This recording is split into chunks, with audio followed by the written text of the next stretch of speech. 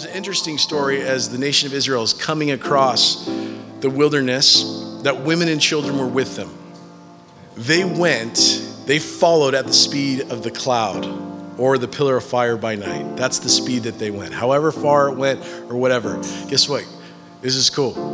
God always went the speed of the women and the children.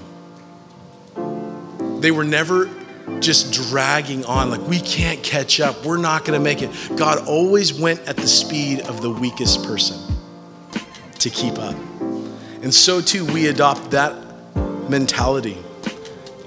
We adopt the fact that freedom, although important and a blessing, always has to take a back seat to you and I walking with Jesus more closely. Welcome to Refuge Podcast, a weekly Bible study for young adults at Calvary Chapel, San Juan Capistrano.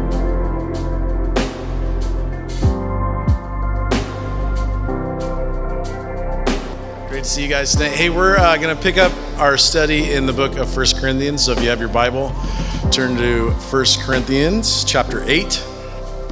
Yeah, exciting. We made it through chapter 7, and tonight we're going to be in chapter 8. I don't know if you guys know, and we record all of these teachings. So if you're just jumping in and you want to go back, you can. We have a little podcast. It's Refuge Young Adults, and you can search that in the podcast app, and it'll come up, and it's everything that we've done over the past, long time. And then we're going to be starting a new one. There's these things that Zach and I do. It's called lightning rounds. And thanks, Mom. So we do, you guys get to ask us questions over Instagram, and then we answer them on the podcast. So it's a lot of fun, and it's going to have its own. So it's going to be its own thing. So what you'll do is search lightning rounds in podcast app if you want to listen. Hey, if you don't, no big deal. But it would really validate our entire life if you would, go there and listen. So that'll be up soon.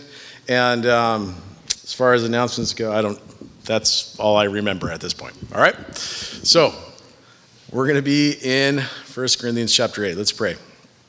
Lord, we're so thankful, God, tonight that as we just come in with all this stuff of the week and the day, it's been a hectic week for us personally as well as just our country. Lord, we're so thankful, God, that when we come into your presence, all of that it just fades away. We're reminded, God, that you're in control. We're reminded, God, that you still live. And so, Lord, because you live, we too shall live, your word tells us. And so, God, we pray that you would continue to write eternity into our heart. God, that we would set our eyes towards just a life lived for you, knowing that eternity is coming, Lord, in your presence forever. And Lord, we're thankful, God, that you've given us your word to help us to navigate our life and how to live a Christian life and live a holy life and a righteous life in an increasingly dark world. And so, Lord, we pray that you would teach us by the power of the Holy Spirit through your word. God, that you would, by your Spirit, begin to soften our hearts to hear from you, that you'd quicken our minds and our soul to hear from you tonight. We love you, Lord. We thank you. In Jesus' name, amen. Well, remember the first half of the book of 1 Corinthians, it was corrective. So Paul was correcting a lot of different issues that was going on in this church in Corinth. The Apostle Paul, who pastored this church in Corinth for some time, and then he moved on. God moved him to a new place. He got word of some things that were happening in the church, along with the good that was going on, that people were getting saved, and many were coming to Christ and getting saved in that way. There was a lot of bad that was going on, some things that needed to be corrected. And so Paul takes the first 6 chapters to address some of these issues with the intention of helping them to understand that sin will hinder your effectiveness for the gospel. Sin will hinder the light of the gospel going forth. And so as a church that was going to be used by God mightily in that city, there needed to be some things that were corrected. There was sin that was creeping in. There was division. There was dissension. We talked about a lot of those things in the past. And so we come to chapter 7, where Paul begins to address the questions that they asked him. So if you look at verse 1 of chapter 7, he says, "Now concerning the things which you wrote to me." He begins to answer their questions. We don't have the letter that they sent him, but we do have his responses. So it's kind of like Jeopardy in that way. He's going to answer. Yeah, buddy. You're going to hear babies tonight, and God bless them. There's babies in there. There's babies everywhere. Hey, just getting you ready for all of that stuff. So now concerning the things which you wrote to me, this is Paul answering those questions. We don't have the questions, but we can guess as to what they were. The first one was addressing relationships, where they're asking, now that we're saved, and now that we've come out of this sex-crazed culture that we live in, how do we date? How do we be single? Is it wrong to get married? Is it wrong to be single? Like, what should we do? If we're married to someone who's not saved, should we divorce them and leave? And Paul gives instruction into those things. We talk about how marriage is not disposable.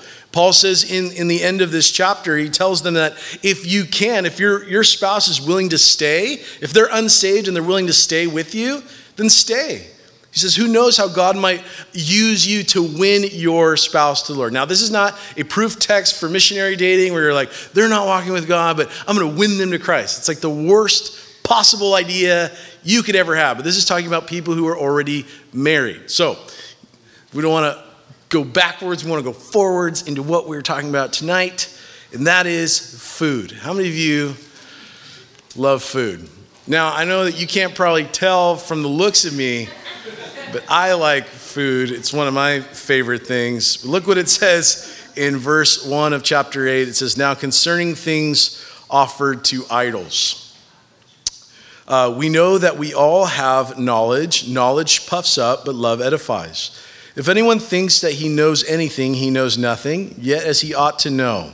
But if anyone loves God, this one is known by him. So the question is, should we eat food that has been sacrificed to idols? Now you may be thinking, how in the world is this relevant to us today?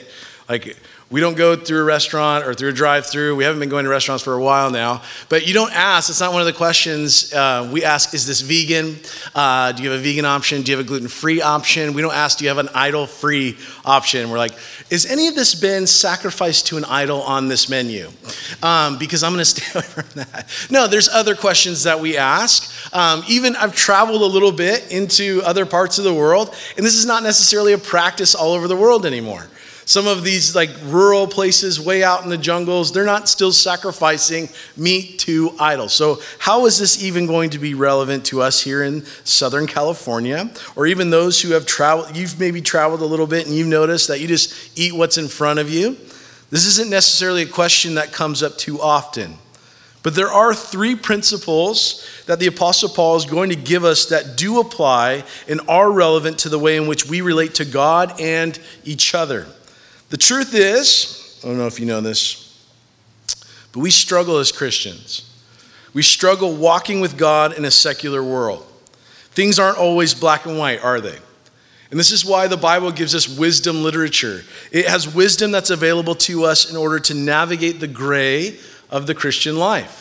We have the 10 Commandments, like thou shalt not. And you're like, yes, I understand. I shouldn't murder. Like, that's a good one. You know, if you ever go to like a small group, community group, and someone's asking for prayer requests, and they're like, I just am struggling. Like, should I murder my boss? And they're like, let's see what Scripture says. No, that's a clear no. Like, you shouldn't do that. But there are other things that we have to navigate. Like, if someone's doing that, let's talk afterwards if you're contemplating harming someone. But there are other things that we have to deal with. Like, if you do have a boss that's breathing down your neck and you're having a hard time and there's conflict at work, like, how do we navigate through that as a Christian? How do we deal with that?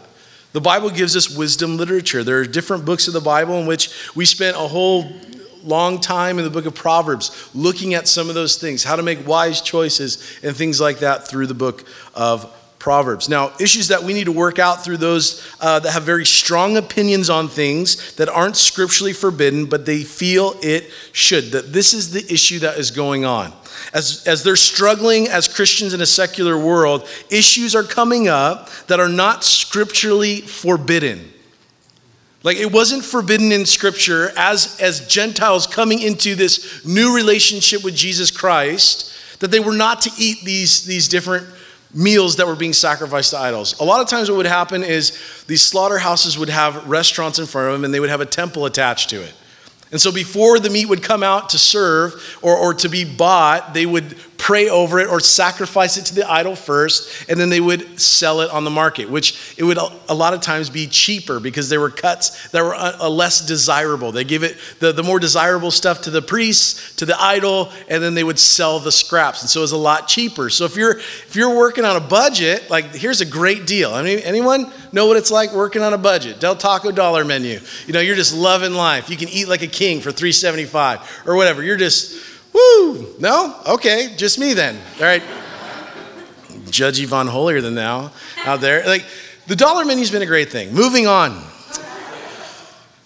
But these things that are not necessarily scriptural, like they're forbidden by scripture, but people have these strong opinions that they should be. And so it causes friction in the body of Christ, which has the potential for division and fracture, which I'm sure you've all seen or been a part of, where there's this really hard-nosed preaching of something that's doctrine, but it's actually not doctrine.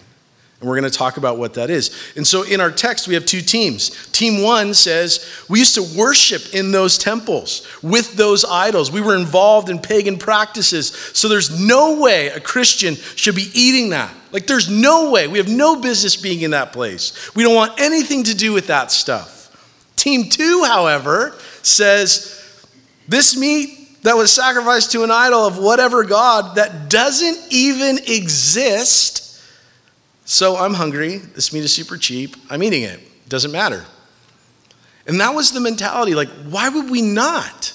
This God that they're sacrificing, we know the one true God, it doesn't exist, so it doesn't matter. On the other hand, you have people growing up, living in this religion, sacrificing and being a part of these temple rituals, and they're like, this is disgusting.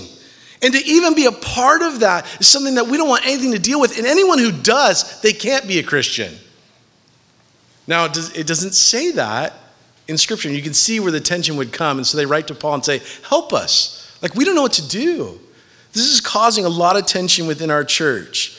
So the first principle is found in verse 4. And that is, number one, doctrine matters.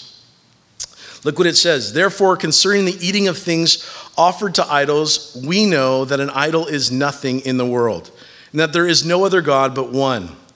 For even if there are so-called gods, meaning they've been given that title, but they're not really, whether in heaven or on earth, as there are many gods and many lords, yet for us there is one God, the Father of whom all things, and we are for him. And our Lord, our one Lord, Jesus Christ, through whom are all things and through whom we live. So the first principle that Paul gives us is, number one, doctrine matters. It matters. 2 Timothy 3:16 says, all scripture is given by inspiration of God and is profitable for doctrine, for reproof, for correction, for instruction in righteousness. The idea here is the body of teaching. Doctrine means what's being taught or what's being preached. I don't know if you guys know this, but you're being preached at a gospel or a message all the time. You're being preached to.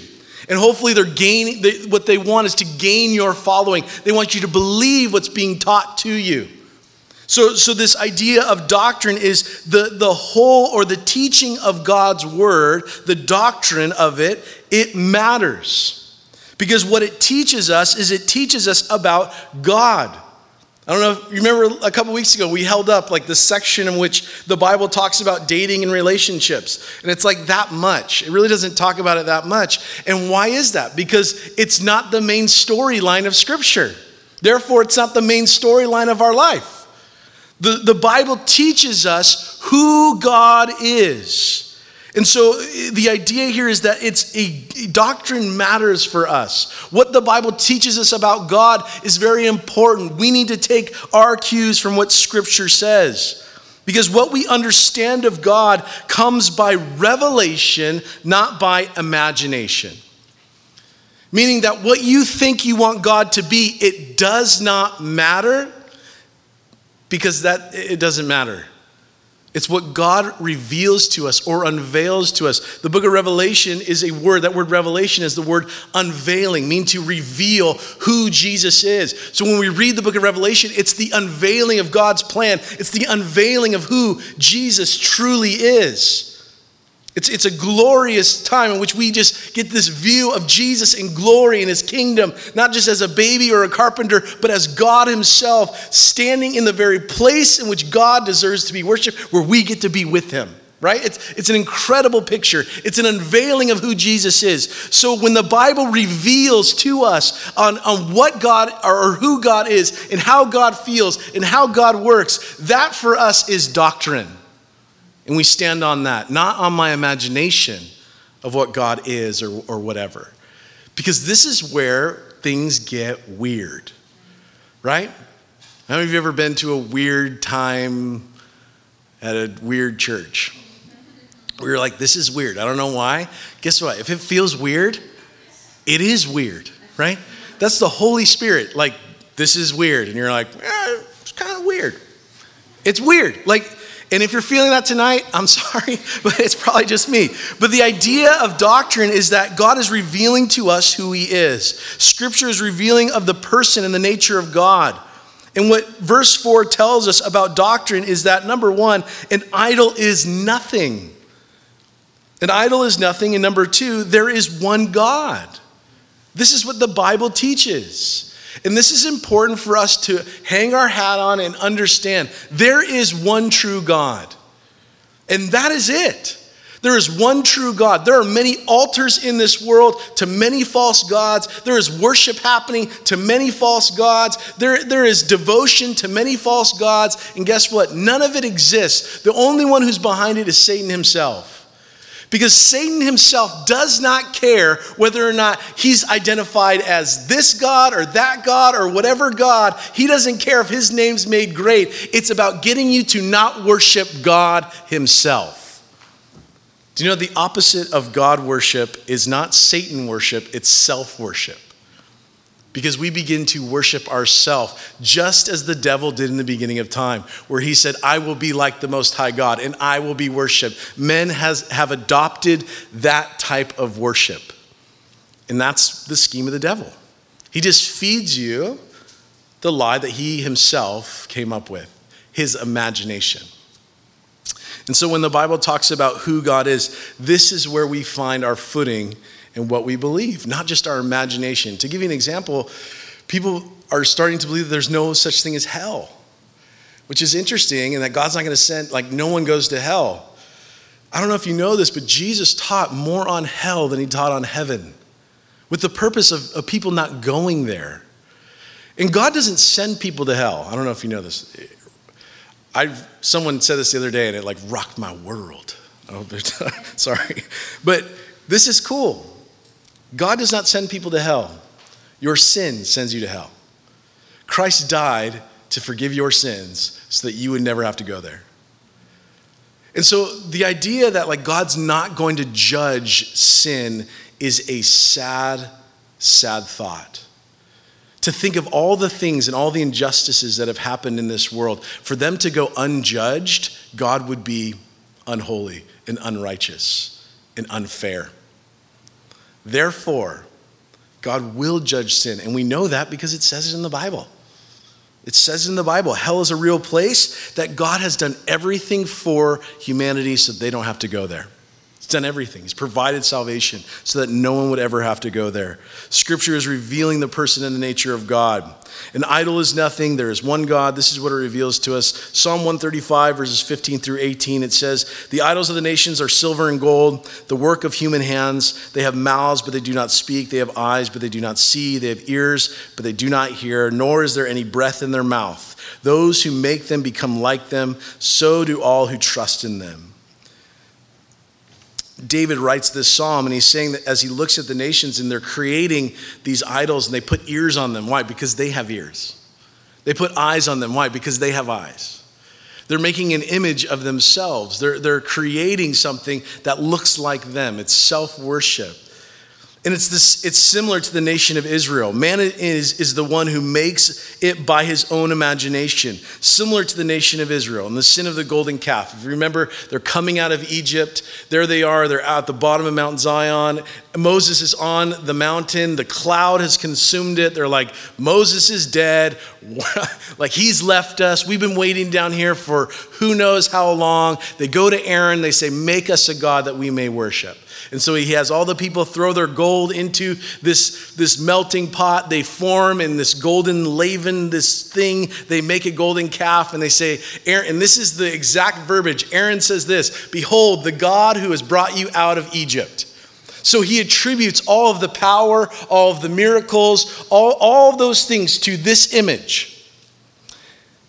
What's happening there and what's plagued Israel throughout its history, if you go to the history of Israel in Jeroboam's time, and where he is told by God that the nation's going to split, you'll have 10 tribes and the 2 will be here, and you can go back and read it. But here's what happened. Jeroboam sets up 2 places where they could worship. You don't have to go all the way to Jerusalem. You don't have to go to the house of the Lord. Here's 2 places where you can worship. And inside were 2 golden calves. And he said, behold, your gods who brought you out of Egypt. Same words. Same words. It's haunting. It haunted their lives. Idolatry, although it may not be something where we set up or we're carving images and we're things like that, but we can form in ourselves and from ourselves gods in our own imagination. Isaiah 44, he says, he cuts down cedars, he selects the cypress and the oak, he plants the pine in the forest to be nourished by the rain. Then he uses part of the wood to make fire with it. He warms himself and bakes his bread. Then yes, it's true. He takes the rest of it and makes himself a god of worship. He makes an idol and bows down in front of it. He burns part of the tree to roast his meat, and to keep himself warm, he says, the fire feels good. Then he takes what's left and makes his god a carved idol. He falls down in front of it, worshiping and praying to it. Rescue me, he says, you are my God. And this is what the Bible says, such stupidity and ignorance. It's in the Bible. Just because it has ears doesn't mean it can hear. Just because it has a mouth doesn't mean it can speak. Although we do not shape idols out of wood with our hands, it doesn't mean that we don't shape a God out of our imagination. And this is why doctrine matters. We know what God is like not by what we think, but what has been revealed to us and told to us in his word. And Paul says here, in what we know, this is what we know, there is one God, and what this meat is because of sacrifice, who it's sacrificed to, it's not real. And so we don't have to worry about that. Know that there's one God. He's helping them to understand. But look what verse 5 and 6 says. For even if there are so-called gods, whether in heaven or on earth, as there are many gods and many lords, yet for us there is one God, the Father, of whom are all things, and we for him. What does doctrine tell us? First of all, that there is one true God. It tells us what he is like. Third, that we exist to be in relationship with him. That's what verse 6 teaches us. We are for him. The Bible tells us that God created us in the beginning that we might have fellowship and relationship with him. When Jesus called his disciples to him, it says that they might be with him. This is how we relate to God. This is what God tells us. There's one God. He loves us. It tells us what he's like, and that we exist on this planet for relationship with him. But not only does it tell us that, but the end of verse 6 says, and one Lord Jesus Christ, through whom we are all things, and through whom we live. The last thing that this doctrine tells us is that in him we have life. And the Bible tells us we have life more abundantly. That in Christ is life. And if you're trying to find it anywhere else, it may satisfy for a moment, it may be fun for a moment, but it will not satisfy in the way that Christ satisfies. It's just simply that. We exist to be with him in relationship with him. Christ died to bring us back into right relationship with him. The Holy Spirit cries out and calls to us and draws us to him, because that is what God desires, and that's why we exist on this planet, is to know him and to be with him. And he says, in that, as you come to me, I will give you life, and that more abundantly. And that is the mission and the goal of God. That's why God It's so important to understand, to know what the Bible says about God. And what this tells us is that Jesus is not a supplement to my life. He's not like a vitamin C shot that you get, or like a ginger shot, and you're like, woo, now I feel amazing. I got a little Jesus in me and everything else is great. This is not a supplement or a vitamin to your life. This is life. Because the church is a Christocentric. You are Christocentric. You are designed to be centered on Christ. That he is our foundation and everything else flows from that. But we have it backwards. And this is why it's important. Doctrine matters. What the Bible says about God is who God is. And if anyone tells you something different, they're lying. That's why it's important for us to know what the Bible says. It's important for us to know who Jesus is. What determines then, verse 8, he says, but food does not commend us to God. If Christ is the one who gives us life, then what determines our relationship with God? Look what he says about food. Food does not commend us to God, for neither if we eat are we better, nor if we do not eat are we the worse. And everyone said, hallelujah. What determines my relationship with God? Our relationship with God is not determined by what you eat or don't eat, which means we can eat whatever we want. That's what Jesus said to Peter. There Peter is on the top of the roof, and the sheet comes out of heaven, and he says, it's got creepy things and animals. He's like, I don't eat that stuff. And Jesus says, oh, yes, you do. You can. Rise, Peter, kill and eat. All things are yours. He's like, well, I'm a good little Jewish boy. I don't eat that stuff. 3 times this same vision happened to him. Ultimately, God was revealing something else in his heart, that the gospel was going to go to all, that the law was breaking. Jesus broke down the barriers of the law. The gospel was going to go out unto all. But Jesus actually spoke to this very thing about food. Listen to this. Mark chapter 7, verse 14. It says, and he called the people to him again and said to them, hear me, all of you, and understand. There is nothing outside a person that by going into him can defile him. But the things that come out of a person, that are which defile him. And when he had entered the house and left the people, his disciples asked him about the parable, and he said to them, then are you also without understanding? Do you not see that whatever goes into the person from outside cannot defile him, since it enters not his heart but his stomach and is expelled? Thus he declares all food clean. And he said, what comes out of a person is what defiles him. From within, out of the heart, a man comes evil thoughts, sexual immorality, theft, murder, adultery, coveting, wickedness, deceit, sensuality, evil, slander, pride, foolishness. All these evil things come from within and they defile a person. Man is not a sinner because of what he eats or what he takes in. Man is a sinner because he's born into sin. And what you see in this world is man's heart being displayed all over your screen. It is the heart of man that is defiled by sin, and the only cure is Jesus Christ. It is nothing that they take into their body through the outside, whether it's food or drink. It is purely an inward work that has to take place by the work of the Holy Spirit. It can't be done. It cannot be fixed by anything that we do on the outside. It has to be a renewal from the inward man. That is what Jesus is saying. It doesn't matter what they eat. And he's talking about they were washing their hands and all this stuff. And the Pharisees are like, how come your disciples don't wash their hands? It's good to wash your hands. If this year has not taught us anything, we should wash our hands. Like, way to go. You know, wash them. But he says, that's not what makes you a sinner. Touching dirt does not make you dirty. It's already in there.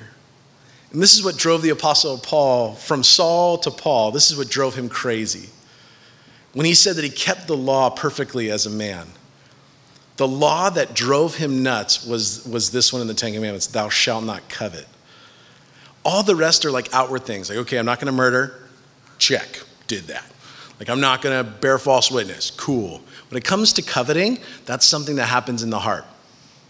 You can't like reform that through some kind of social work. That's something that only God can do in the heart, and it drove the Apostle Paul crazy. Well, when he was Saul.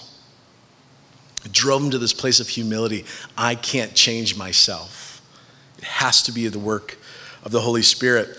So, what is it that determines our relationship with God then? Number one, it's faith in Jesus Christ and obedience to his word. Nicodemus came to Jesus with a similar question. He said, what determines my relationship with God?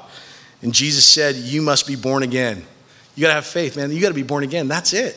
That determines your relationship with God. That happens by faith in Jesus Christ. So the second principle is this. Number one is doctrine matters. Number two, the second principle is that our conscience can become cloudy.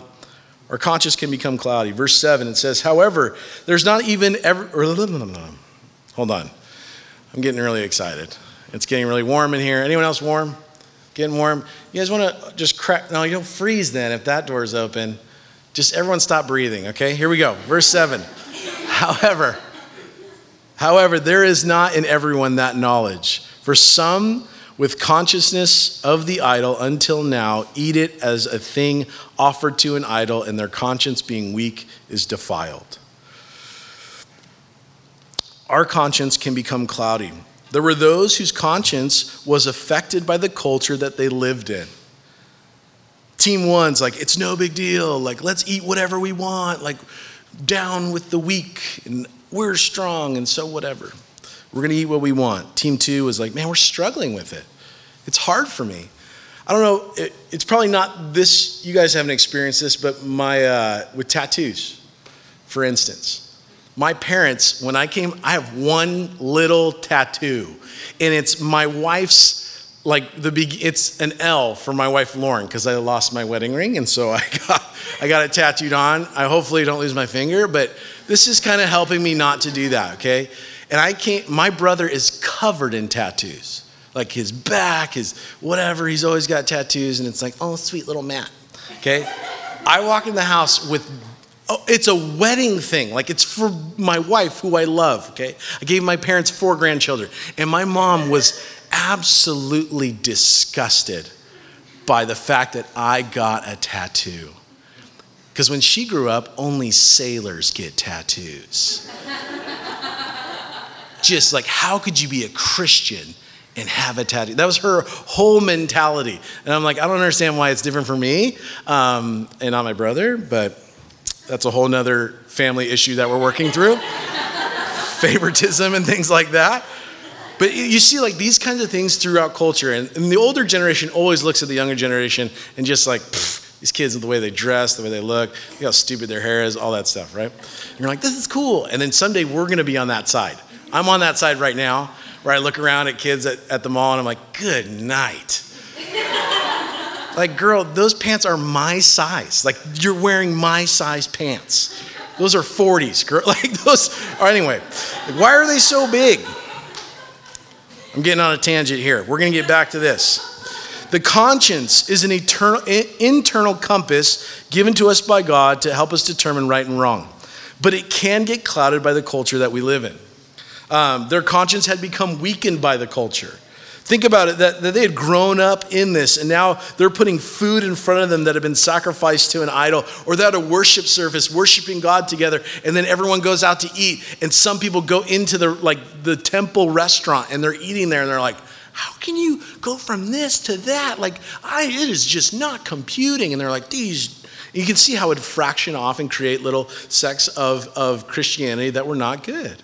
It would divide where God has called us to unity. And so the Bible talks about the fact that one day the conscience of men will be seared with like a hot iron, meaning that it will be cauterized, meaning that they will no longer be sensitive to right and wrong. Like it's done. But this happens in our own life. It won't bother them anymore. I don't know about you, but there are times where when I first came to Christ and I would do something that I always did, and I was like, oh, Lord, I am so sorry. And there was this repentance and this turning back to the Lord. And over time, I'd be like, oh, I failed again. Like, God, I'm sorry. And then I go back, you know what I'm talking about. And then you do it again. And you're like, you know what? It's not a big deal. And then you're fully in it. And you're here wearing a badge at church. You're welcoming people in. You're like, yeah, you would not believe what I just did. But welcome to church. You know what I mean? Suddenly you just don't care anymore. And that can happen to our conscience. We can become cloudy in that because of the onslaught of culture. It's weakening our conscience and it's influencing us in the wrong way. So how do we relate to one another on this then? Well, verse 1, going back.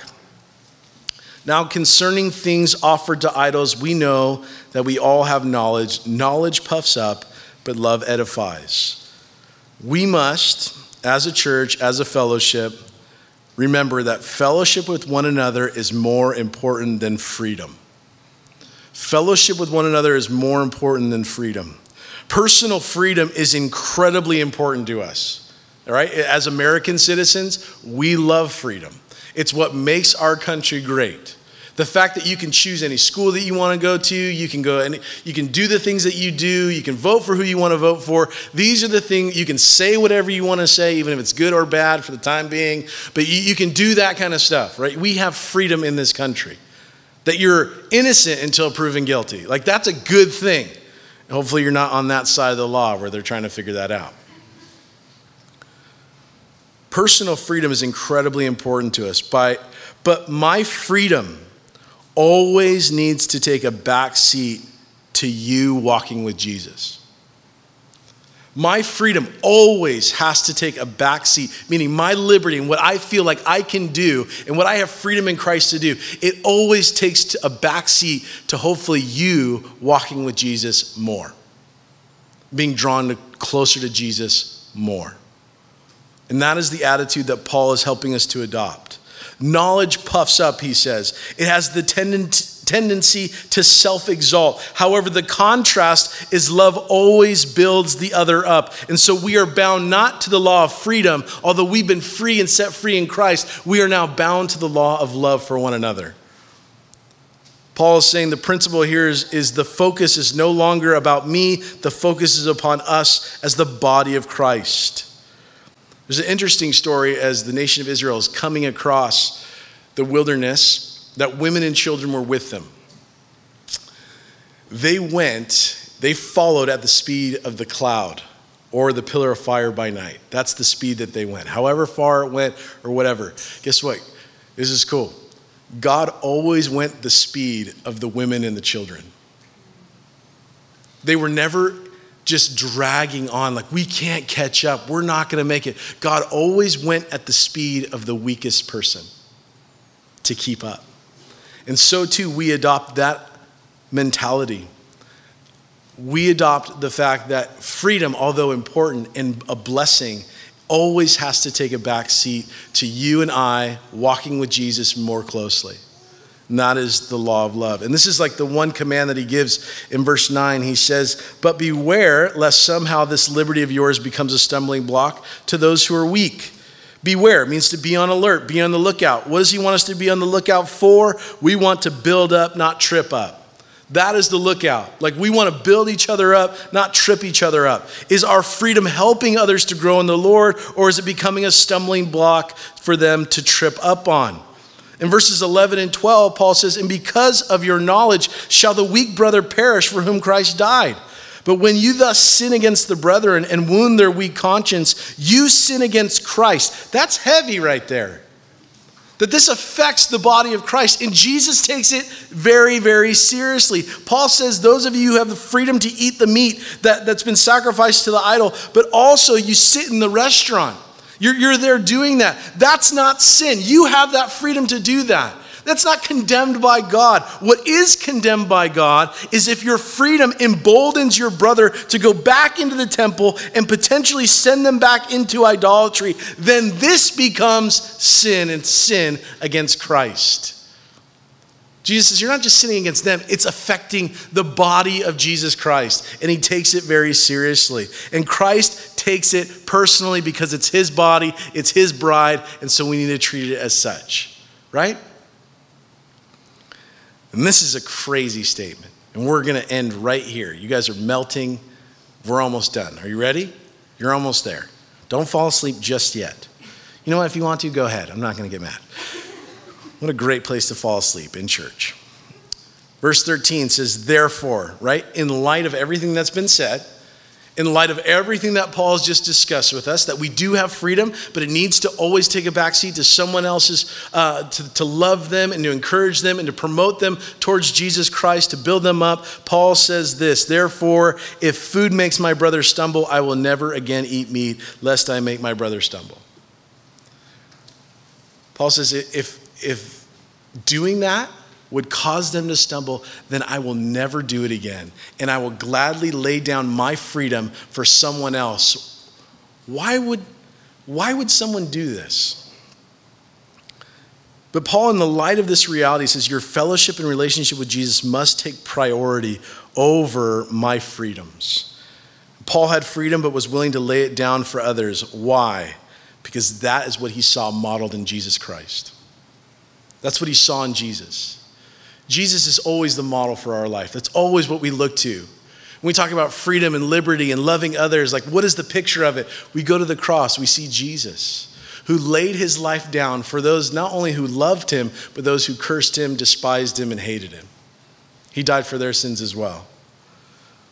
Mark 6, verse 30 tells the story of something that I forgot to write. Oh, that's what I was going to say. Mark 6, verse 30. It says they were going on a little retreat. There was a time in which Jesus had sent out his disciples. They went out and did miracles and things were happening. And so they were doing a lot of ministry. They were coming back and Jesus says, like, let's go on a little trip. Like we're going to get away together. We're just going to debrief, talk about what I did through you or whatever, what the Lord has done through that time of ministry. We're going to just get away, rest. I mean, things have been so crazy. He was going on a little vacation and a getaway. And it says that he saw the multitudes and he was moved with compassion. And he just like threw those plans aside and he began to minister. And what happens after that is that they see one of the greatest miracles ever taken place. And that is the feeding of the 5,000. It happens right at that moment where Jesus stops. Although he needed to rest, his disciples needed to rest. They said, we're going to forego our freedoms for a moment and our needs and our desires so that these people can see the glory of God. Jesus is always the picture. Listen, if you're like hardcore on liberty, then you're missing the other side of it. Like, I have liberty. Yes, you do. And Jesus says you have the liberty to lay it down as well for someone else who needs to know Jesus Christ. This is what it is to walk with Jesus. It is. We sign up for like a lifetime of self-sacrifice. And it's totally worth it. It's totally worth it. It means that we are, a lot of times, we're inconvenienced. How many of you hate to be inconvenienced? Like, yeah, I don't like to be inconvenienced. My car was in the shop this week, and I had no car. It was the most inconvenient thing ever, where I had to ask someone for a ride. Like one of our high school kids. I'm like, hey, are you going home right now? Like, can I get a ride? I know I'm 35 years old, but I don't want to take the bus. Like, and this kid gave me a ride home. It's really sweet of him. But anyway, there are often times where we are called upon by the Lord to lay down freedom. And listen, the only way that we're going to experience like true fellowship with one another is you have to give up your freedom in order to gain that. Like those people that are like, I'm just looking for a community and I'm starving for it. Guess what? That means you have to let go of your plans and your desires and show up at the community group no matter what and be consistent in order to find it. If you're like, man, I have freedom, I can do whatever I want, you're never going to find fellowship like you're wanting. In order to have it, your freedom tank has to come way down to find fellowship. Because in order to have fellowship, it takes self-sacrifice and for the betterment of other people. It's built into this system of Christianity. It's built into our walk with Jesus, that in order to have life and that more abundantly, Jesus says, watch what happens when you just let go of your freedom and just let me work and to bless others. You're going to be so joyful. That's where this life and that more abundantly comes from. It's pretty cool. But it's a paradox. It's upside down. It's not the way we think it's going to happen, but it is the path in which God has called us to. But also the cross of Christ always points us to the fact that Jesus laid down his life for us so that we may have fellowship with God, the ultimate display of freedom, fellowship over freedom. So let's pray. Lord, we're so thankful, God, for your word and for what it teaches us about you. And Lord, we're thankful that, God, you laid down your life for us that we might have fellowship with you. And so, Lord, may we take that into our own life to adopt your way as our own. to look for ways in which we can serve one another and bless one another. And God, we're just so thankful, Lord, that you call us to a life of self-sacrifice, and it's a blessing, Lord. Although it's difficult, it totally goes against the grain of everything in our heart. Lord, we're thankful that through that, you are allowing just those rough areas of our heart to kind of melt away and to change. And so, Lord, we're thankful that you allow this process to happen, to sanctify us and to make us more like you. And so, Jesus, we pray that you'd bless the rest of this evening as we close in worship, as we spend time in fellowship with one another. Jesus, would you meet us in this place tonight and begin to work in our heart through your Spirit? We love you, Lord, in Jesus' name. Amen.